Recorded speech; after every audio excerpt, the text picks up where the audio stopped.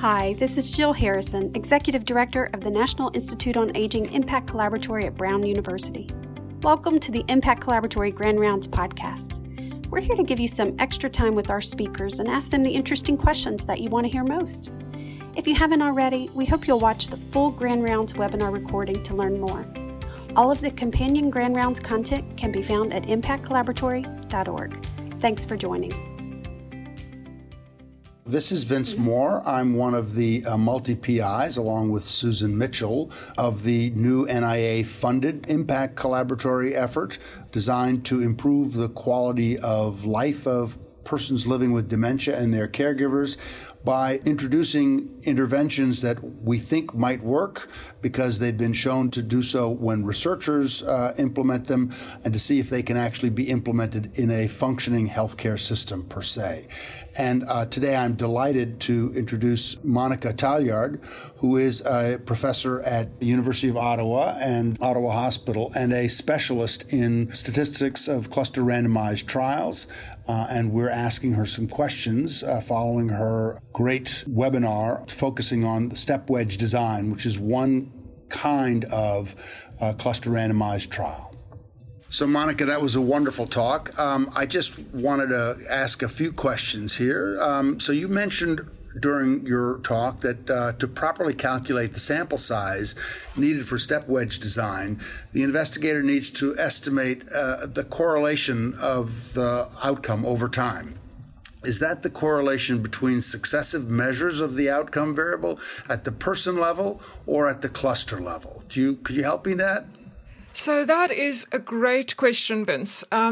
Sample size calculation procedures for the stepped wedge design are more complex precisely because we need to account for these more complex correlation structures. So not only do we need to account for the regular intracluster correlation coefficient, or the ICC that we're all familiar with, but we also need to account for an estimate of this correlation over time, exactly as you mentioned now.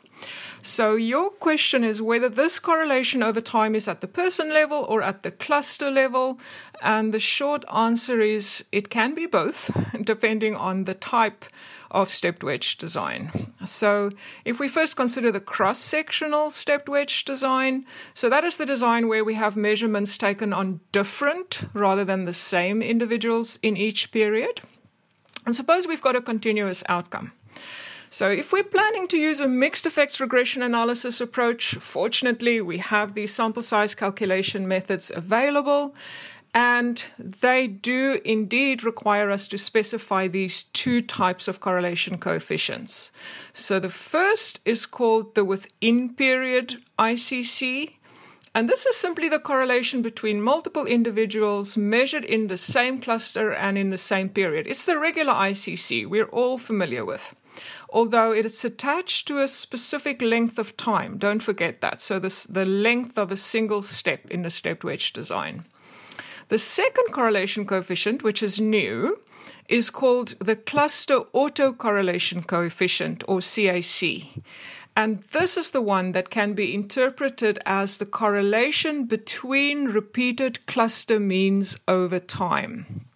But I just want to mention that there is an interesting alternative way of thinking about this CAC, or cluster autocorrelation coefficient, and that is that 1 minus the CAC represents the percentage decay in the strength of this within-period ICC over time. So, for example, a CAC of 0.6 represents a 40% decay in the strength of the ICC, when the individuals are observed in different steps rather than the same step.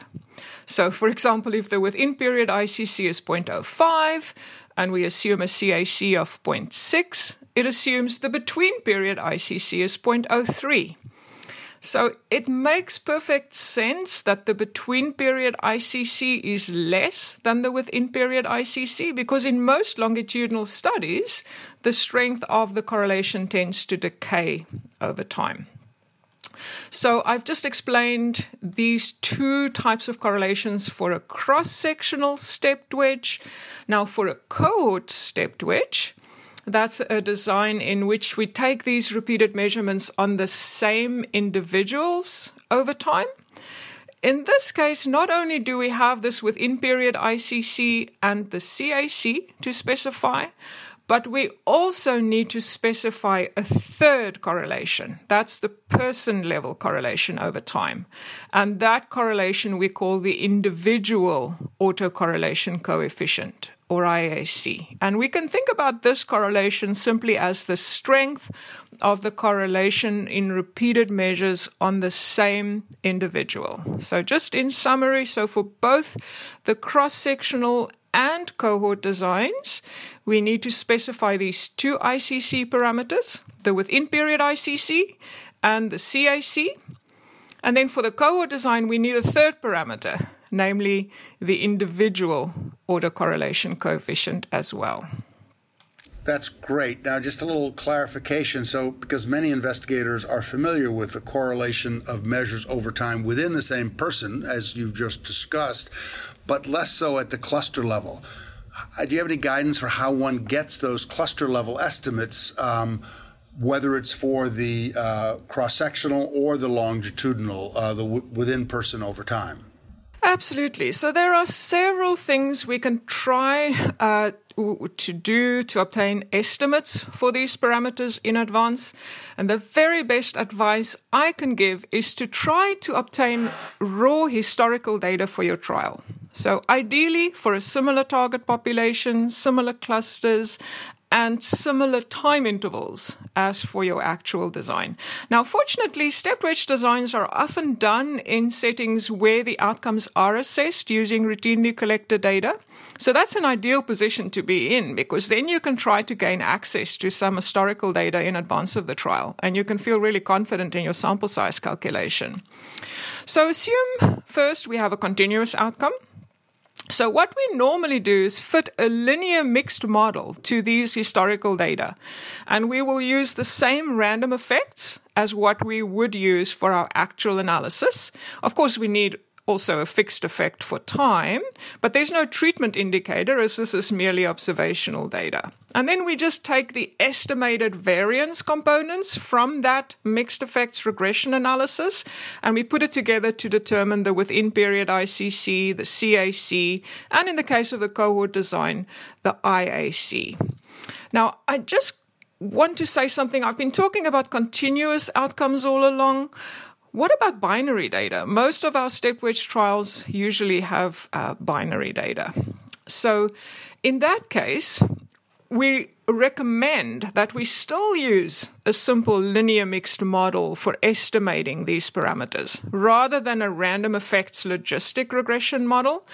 And the reason is that our sample size methods require these ICC estimates to be on the proportions scale. But if we do a random effects logistic regression model, all of our estimates are going to be on the logit scale. And unfortunately, we have no easy way to convert from the logit scale to the proportion scale to get the right scale for those ICC estimates. And I should also just say that we don't really know if this method works very well for binary data. We know the linear mixed model works really well for continuous data, but we don't really know how to estimate them definitively for binary data. In the absence of anything better, we recommend just using a linear mixed model, but this is definitely an area where we need more work. So, what do we do if we don't have any routinely collected data available? I would say at the very least you should try to obtain a reliable estimate of the within-period ICC, say from previously published trial reports, and then perhaps you can just hazard a guess as to the extent of the correlation decay to get an estimate of the CAC. So generally, perhaps to be conservative, you can just set your CAC at 0.5 or 0.6. Now, if you don't have any routinely collected data available whatsoever, nor do you have any previously published estimates, it's not a good situation to be in. But even here, we've still got some rough rules of thumb we can follow. For example, we already know that ICCs for clinical outcomes tend to be smaller than for process measures. And we also know that ICCs for binary outcomes tend to be smaller when the prevalence is low. And when the cluster sizes are very large, the ICCs tend to be smaller. And I would also hazard a guess that ICCs also tend to be smaller with longer time intervals. So these are some rough rules of thumb for the ICCs. We don't have any explicit rules of thumb for the CAC. And then just a final word of advice is please for investigators to publish these estimated correlations from their completed trials, because that could help another researcher plan their trial. That's actually great advice. Just a question of getting the editors to allow one to put in all of the information you'd like to have, but that's actually great. So next question, also related to power, is in regular cluster randomized trials, conditional on any given ICC value, the number of clusters increases the power more than any increase in the number of subjects within a cluster. Does the same principle seem to apply in step wedge designs, or is there some other hidden problem? Yeah, so with stepped wedge cluster randomized trials, we still get more bang for the buck, if you will, by increasing the number of clusters rather than the number of individuals within clusters. So it's always preferable to have more clusters.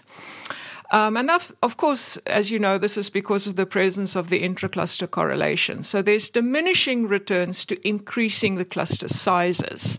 But now there's another way to think about this in a stepped wedge cluster randomized trial, because with this design, we often take measurements on all the available individuals within a cluster. So further increasing the number of individuals within a single cluster period is usually not possible.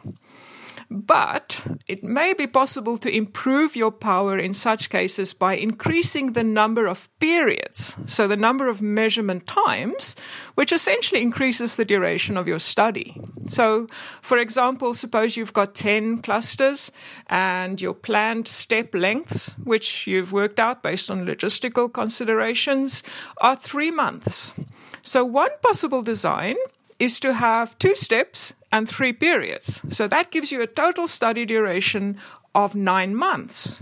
But you can improve your power here by increasing the number of steps and therefore also the study duration. So ultimately, you will get the most power by letting each cluster cross at its own step. So in this case, you may design your trial with 10 steps and 11 periods. But of course, that increases the total study duration to 33 months. So you will have to consider whether that is still logistically feasible. And in general, we find that the power increases most from increasing the number of steps from a minimum of 2 to around 6 steps. And beyond about 6, maybe 8 steps, the power benefit from increasing the number of steps further starts to decline. So that's a simple way that you can try to increase power when you've only got a limited number of clusters. So that then balances to the next question. Of course, your duration of the study is always then increasing your risk of the potential for confounding with time. And what happens when history intervenes in the midst of a step wedge design in a way that you suspect could affect how this intervention is implemented or the measurement of the outcome? And is there some analytic recourse that you would suggest or that you have for that other people can take? So that's the final question, which I'm hoping we don't have to answer. I think the fourth question will be more useful for us to consider, Vince.